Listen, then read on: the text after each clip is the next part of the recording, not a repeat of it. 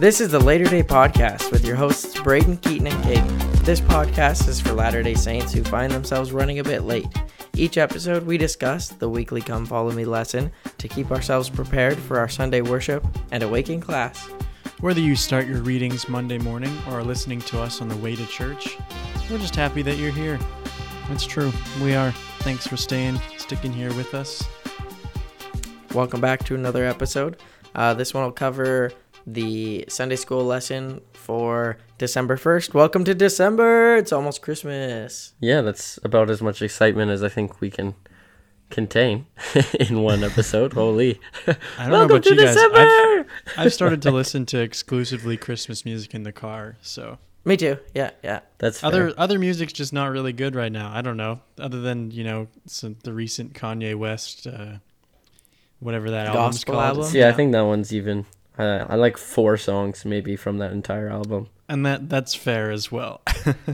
Okay, but the album's only 20 minutes, 4 songs. That's got to be at least like a third of the album.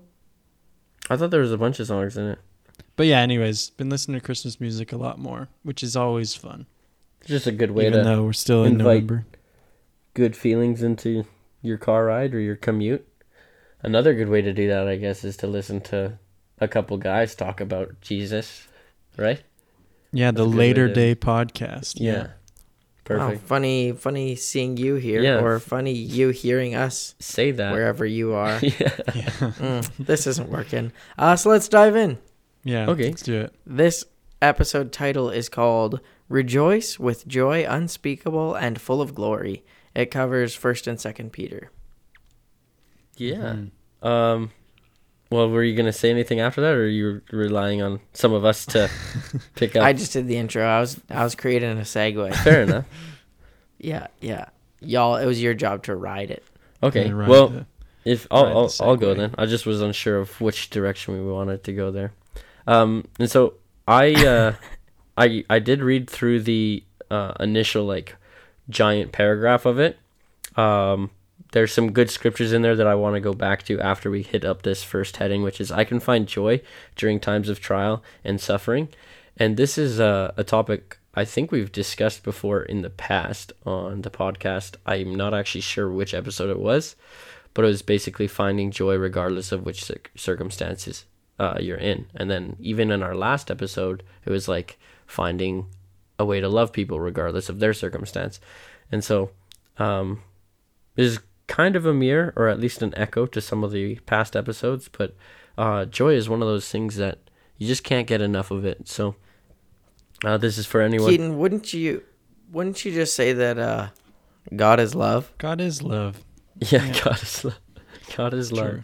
Yeah, so this is for anyone basically who just needs a little bit more joy in their December, right? Yeah, toughest time of the year. There- That's what they say, right? I don't know if they've been saying anything different in your nursing classes, Caden, but as far as I've heard, that's the highest rate of certain things happening is in December. So we definitely need that joy. Well, I'm going to read a verse that talks about that. 1 Peter 1:6 says, "Wherein ye greatly rejoice, though now for a season, if need be, ye are in heaviness, through manifold temptations." Basically you might have hard times, you might have dark periods, but wherein ye greatly rejoice, like there's highs and lows. You just got to get through them. Yeah, and Not that it's always that easy, but it's not what I'm saying. and in the context, So it's like always look on the bright yeah, sides. always look on the bright sort of side of thing. life. That's right. And Peter, when he Yeah. wrote this, as far as the context here says, he was probably going to get put to death very soon when he wrote these. So he was this is almost like a therapeutic epistle for Yeah, him. this is him just thinking about his life, thinking about all the things that he could have done differently, and thinking that, yes, some of the most important things to say are that I can find joy during times of trial and suffering, which is pretty cool. Cool to hear that. Yeah, well, and then that's even echoed by President Nelson later on in this paragraph here, and it says saints can be happy under every circumstance, and that falls true in in a lot of people's lives. I think like you guys are both happily married. I am a very single young adult, but I am equally as happy. Well, I don't want to say I'm equally as happy, but I'm very happy with where I'm at right now. Like I am happy, and I think I'm progressing in the gospel, and I think there's a lot of joy that still comes in my life through my friends who are married, as well as through the friends I have in my current ward and stuff. Like I don't think my situation is any less joyful than someone else's, I guess. Well, I think is what I'm trying to say. With mental health being like pretty common rhetoric in today's society, we talk a lot about like depression and other like mental health things that we need to be aware of. And with this lesson, this title is I Can Find Joy During Times of Trial and Suffering. I think it's important that joy comes from Christ. It's not being happy. You don't always have to be happy, because happiness is like a chemical reaction in your brain. You don't have to be happy to be able to find joy, to be able to recognize the blessings in your life, to recognize the positive. I think joy is more of like a spiritual quote happiness unquote. It's not just like I'm always happy, I'm always great, and there are those people who are like that, and sometimes, I don't know if you're like that, but I like smacking those people. I want to just like you're too much. But yeah. It's not about that. It's not about being crazy bubbly all the time, because not everyone can do that. That's a personality type. This is talking about joy, which comes from Christ, because Christ is the source of joy, not happiness. It is a gospel of happiness, but we're talking about joy. You can always find joy through Christ if you're looking in the right places. Even if you're depressed, even if you can't be happy, you can find joy. They're different. Yeah. And I think, and correct me if I'm wrong here, but there, even within our body, there's like the two things that make us feel happy in a way. One of them is, of course, dopamine, which is like the quick happiness. Yeah, little bump or the hit. And a lot of drugs and different addictions play onto dopamine, whereas serotonin is that long-term happiness. As far as I understand, I could be totally wrong, but that's my understanding of how those two things work. No, I think you. And yeah, so even in our body, there's that difference between happiness and true, actual joy. Things that are long lasting, and will actually bring us what we need, to keep on going, to keep trying. There's just a quote that isn't in the lesson, but it's linked in the lesson. It's under the Ensign or Liahona November 2016 talk or article titled Joy and Spiritual Survival. It says, just as the Savior offers peace that passeth all understanding, he also offers an intensity, depth, and breadth of joy that defy human logic or mortal comprehension.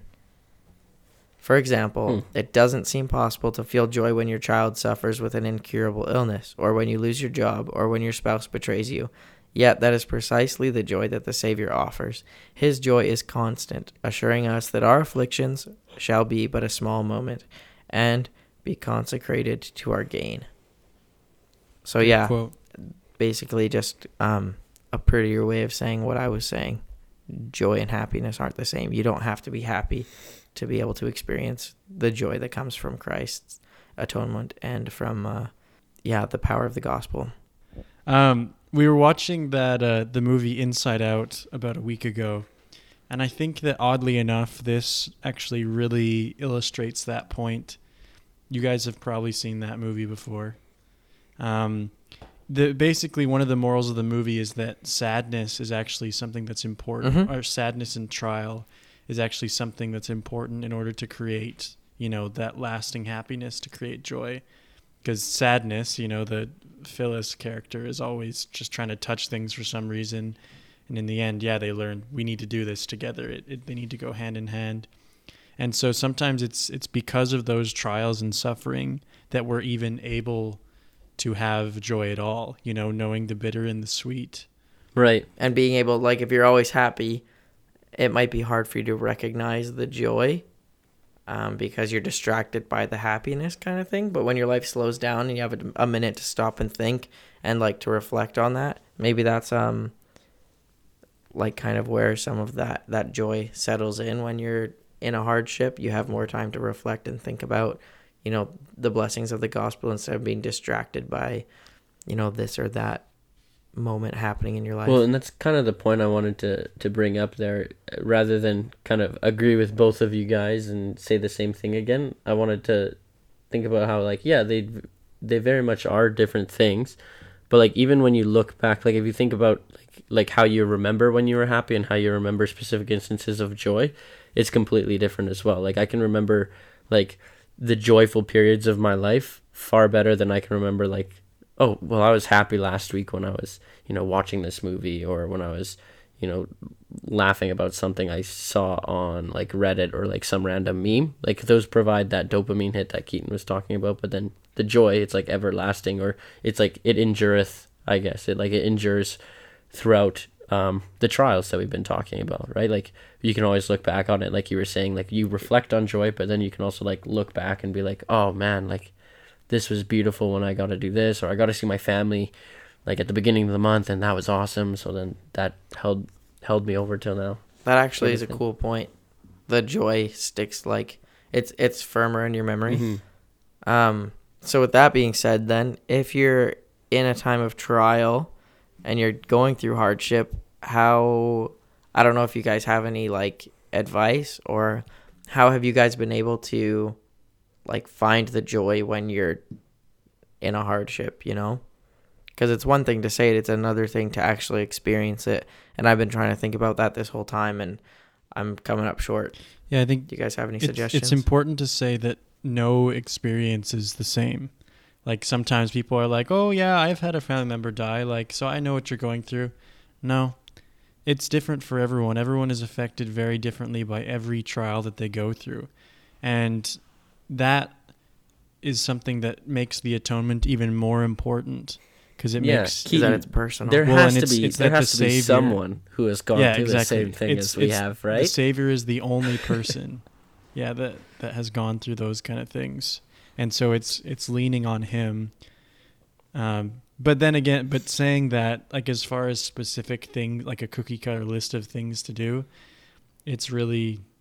It's hard for me to same as you. It's probably to the say small that. things, right? It's probably like reading scriptures, praying, meditating within your heart. Yeah, well, like I know what I've done, but that doesn't serving work. others. That doesn't work all the time. Well, right?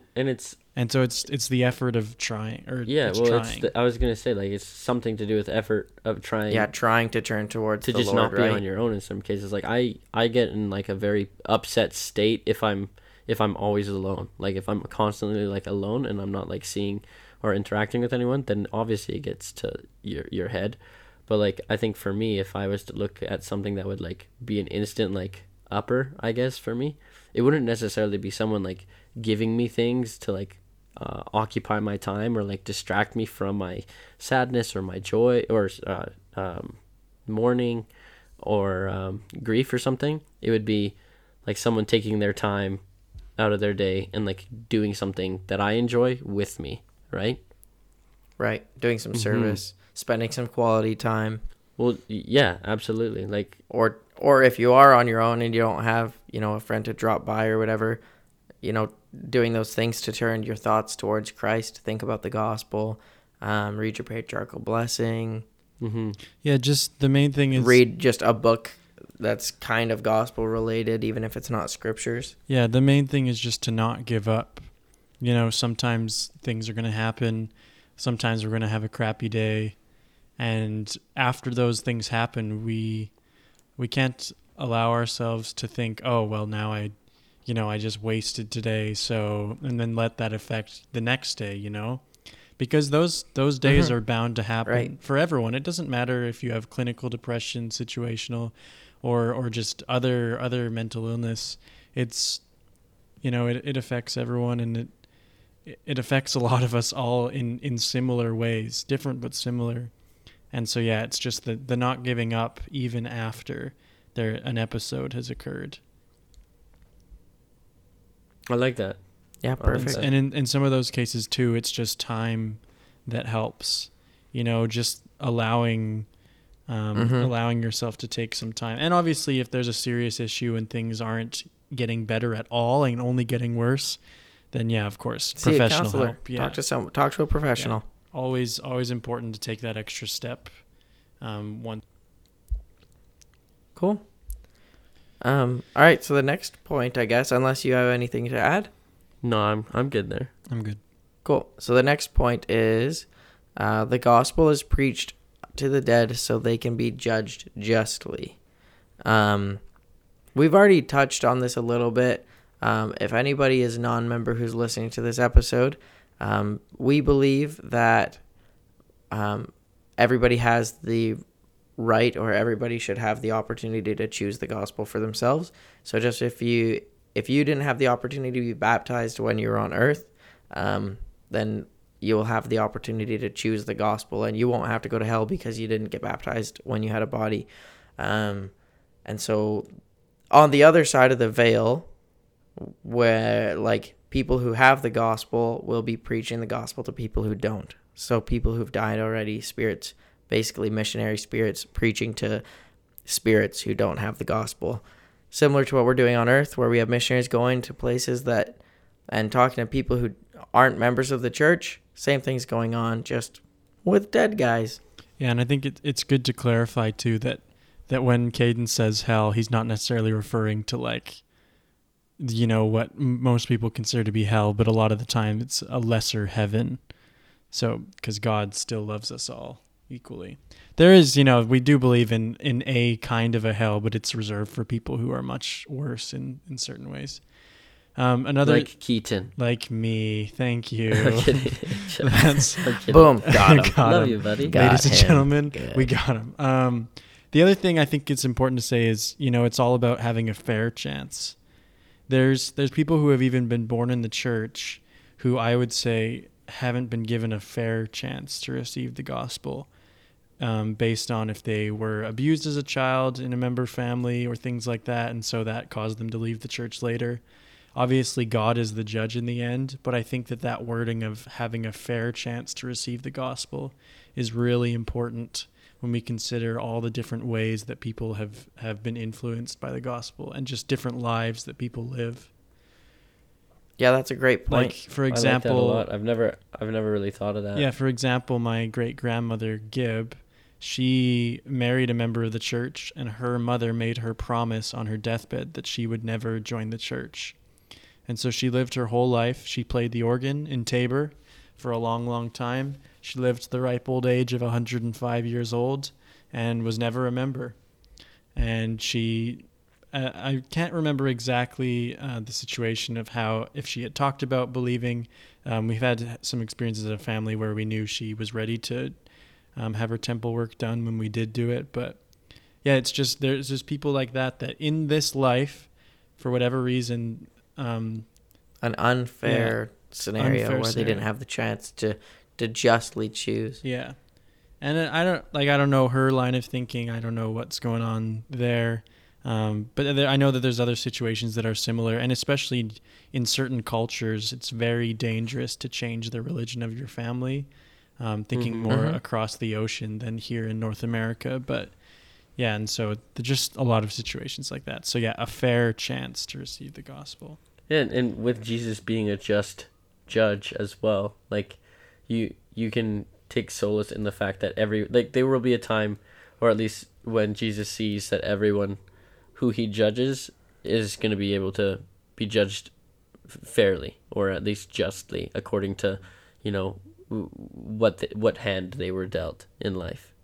Yeah, I know example used all the time is like, well, what about like indigenous peoples who are like so far detached from the world that missionaries will never see them ever, and like they're never gonna see Mormon messages or have any contact with like the church, because there's totally people like that, and that's just the thing. Like there's no one will go. Everyone's, regardless of whether you're a member or not, everyone's a child of God, and not to say like God numbers his sheep, but he totally numbers them. Like he knows his children, and he knows how many he has, and he knows how many he's willing to lose, which isn't a high number, I don't think. Well, I think if it was up to him, he wouldn't lose any, but that's not Exactly. the point. Yeah, the joy of one The soul, point is that right? we have to choose, right? Yeah. Another thing that reminds me of is the President Oaks talk from last conference. I had to teach on it today in priesthood. Basically, his whole talk is just about, we can speculate a lot, but really in the end, we just trust in the Lord. And that's just the principle to govern ourselves by when it comes to the afterlife. We just trust that he knows what he's doing, and all will be well. And yeah. Yeah, I think that's pretty good. I think for it's that fair section. to trust him. I think it's fair. He's proved himself a couple times. Okay, so the last section here. Through the power of Jesus Christ, I can develop my divine nature. Obviously, this is, even though it doesn't say it specifically in the paragraphs, to me it does just relate to that President Benson talk about nature versus behavior, and how turning to Christ changes our nature, changes who we are, puts off the natural man rather than just changing what we do every day, Right. And it's very true. It's totally true. Right, it's not just changing what you're doing, but it's changing how you're doing it, and like with what intention and your mindset and Exactly. Yeah. The desires of your heart. well, this one, this little paragraph talks about like Christ-like attributes, and that was probably my favorite thing to study as a missionary, was just like reading the scriptures, hearing a story or an experience that Christ did or said or whatever in the scriptures, and then thinking about like what attribute that would be and like how I can try to emulate that in my life. Using the chapter in Preach My Gospel called Christ-like attributes, that's obviously a help, but kind of doing my own personal study of the scriptures and finding those attributes on my own and adding them to like my daily efforts, that was one of my favorite things to do on my mission. Yeah, there's like a test in Preach My Gospel, isn't there? Mhm. Like a Christ-like attributes test. Oh, yeah, that's right. And Preach My Gospel is available on the Gospel Library app. I definitely recommend taking a look at that. I think is it chapter 6 or chapter 13? I think it's chapter 6. Jeez, I Okay. don't I'll even check. know. Well, Y'all I keep guarantee. talking. Yeah, well, like not guarantee. I recommend. I guarantee you Yep, do this chapter test 6. and you'll come out better. But I recommend doing the test because it was definitely something I revisited multiple times on my mission, to kind of see where I was at and the kind of real growth I was experiencing while I was out on my mission. Well, yeah, that's kind of the point of and- the quiz, right? Yeah, To do it multiple times so you can see, oh, I need to work on my humility, and then you do it a couple, weeks later. Oh, my humility, because I've been really focusing on that, has, I've improved in that regard, but because of my lack of focus in, whatever other category, now I need to focus on something else. And it's like it's like the scripture that talks about the way of the Lord is one eternal round, or the course of the Lord is one eternal round. No matter what you're working on, there's always something that you can revisit to work on again. Yeah, and once you get 10 out of 10 on the attributes chart, you start seeing a big bright white light, and then everything's gone all around you, and you're translated. You're done. You made it. Exaltation, baby. Yeah. So do that quiz. One of my companions, they just disappeared all of a sudden, and I was all alone. It was crazy. No, just Oh, kidding. no. That didn't happen. I was gonna say. It's like, Elder, where'd you go? Companion. I just want to look at this quote here. This is gonna sound corny, or at least like a cop-out. But I guess in recent memory, because it's been a while, after just reading this quote by Elder Hales, this is my new favorite and my definite favorite quote that I've ever heard him say. And it's, the attributes of the Savior are interwoven characteristics added one to another, which develop in us in interactive ways. In other words, we cannot obtain one Christ-like characteristic without also obtaining and influencing others. As one characteristic becomes strong, so do many more. I think that's crazy cool. That I think back to all the characteristics that are included in that chapter of Preach My Gospel, as well as just any other Christ-like attributes that are out there. And I think, yeah, all of them involve interaction with other people in some way, whether it's being humble enough to listen to the Savior's teachings, or obedient, or just like all these other Christ-like attributes that you need in order to get to where we want to get to, or access that joy that we want to access in this life. It's kind of cool that he says you're kind of taking others along this trip with you. Like, there's a good chance that they'll also experience that obedience, or that humility, or that love, or that knowledge, or that understanding, right? Well, and that's really cool. And not only are you helping others, like influencing others to obtain Christ-like characteristics, but by developing one Christ-like attribute, you are in turn making it easier for yourself to work on other attributes. As you come closer to Christ, it's easier to align other, parts of your life in the same way. I think that's also a point in that quote that you read. Yeah. Yeah. I kind of like the analogy of like putting heating stones in a fire. You put one in, it's good. What am I trying to say? I can't remember the analogy. Maybe cut this out. But there was an analogy that's very good. That's kind of like, essentially, yeah, you kind of put your stones in, and as you cease to work on these attributes, you're taking them out out of the fire, as it were, and they start to cool down, and you kind of start to lose the attributes as you stop working on them. But the more you put in there, and the more you work on at once, the fire is the hotter it is, and so it helps you be able to develop other attributes. Yeah, the fire is just trying. The fire is actively working on it. What is the fire burning? What's the fuel of I'm kidding. Well, probably wood or something. I don't know. You're digging the analogy too deep. Critical. Yeah, Braden. The analogy. I just need to understand it. I am trying to remember where I heard that one, or maybe if I'm misinterpreting it, but I'm pretty sure that's... I think I've heard something about that, but...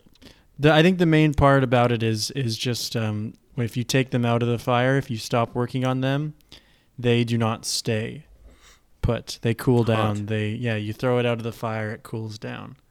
So keep them in the fire. So keep hot rocks on you. Yeah, keep hot rocks hot. Yeah. I also like they bring up in this about a tapestry where it's slowly woven, bit by bit.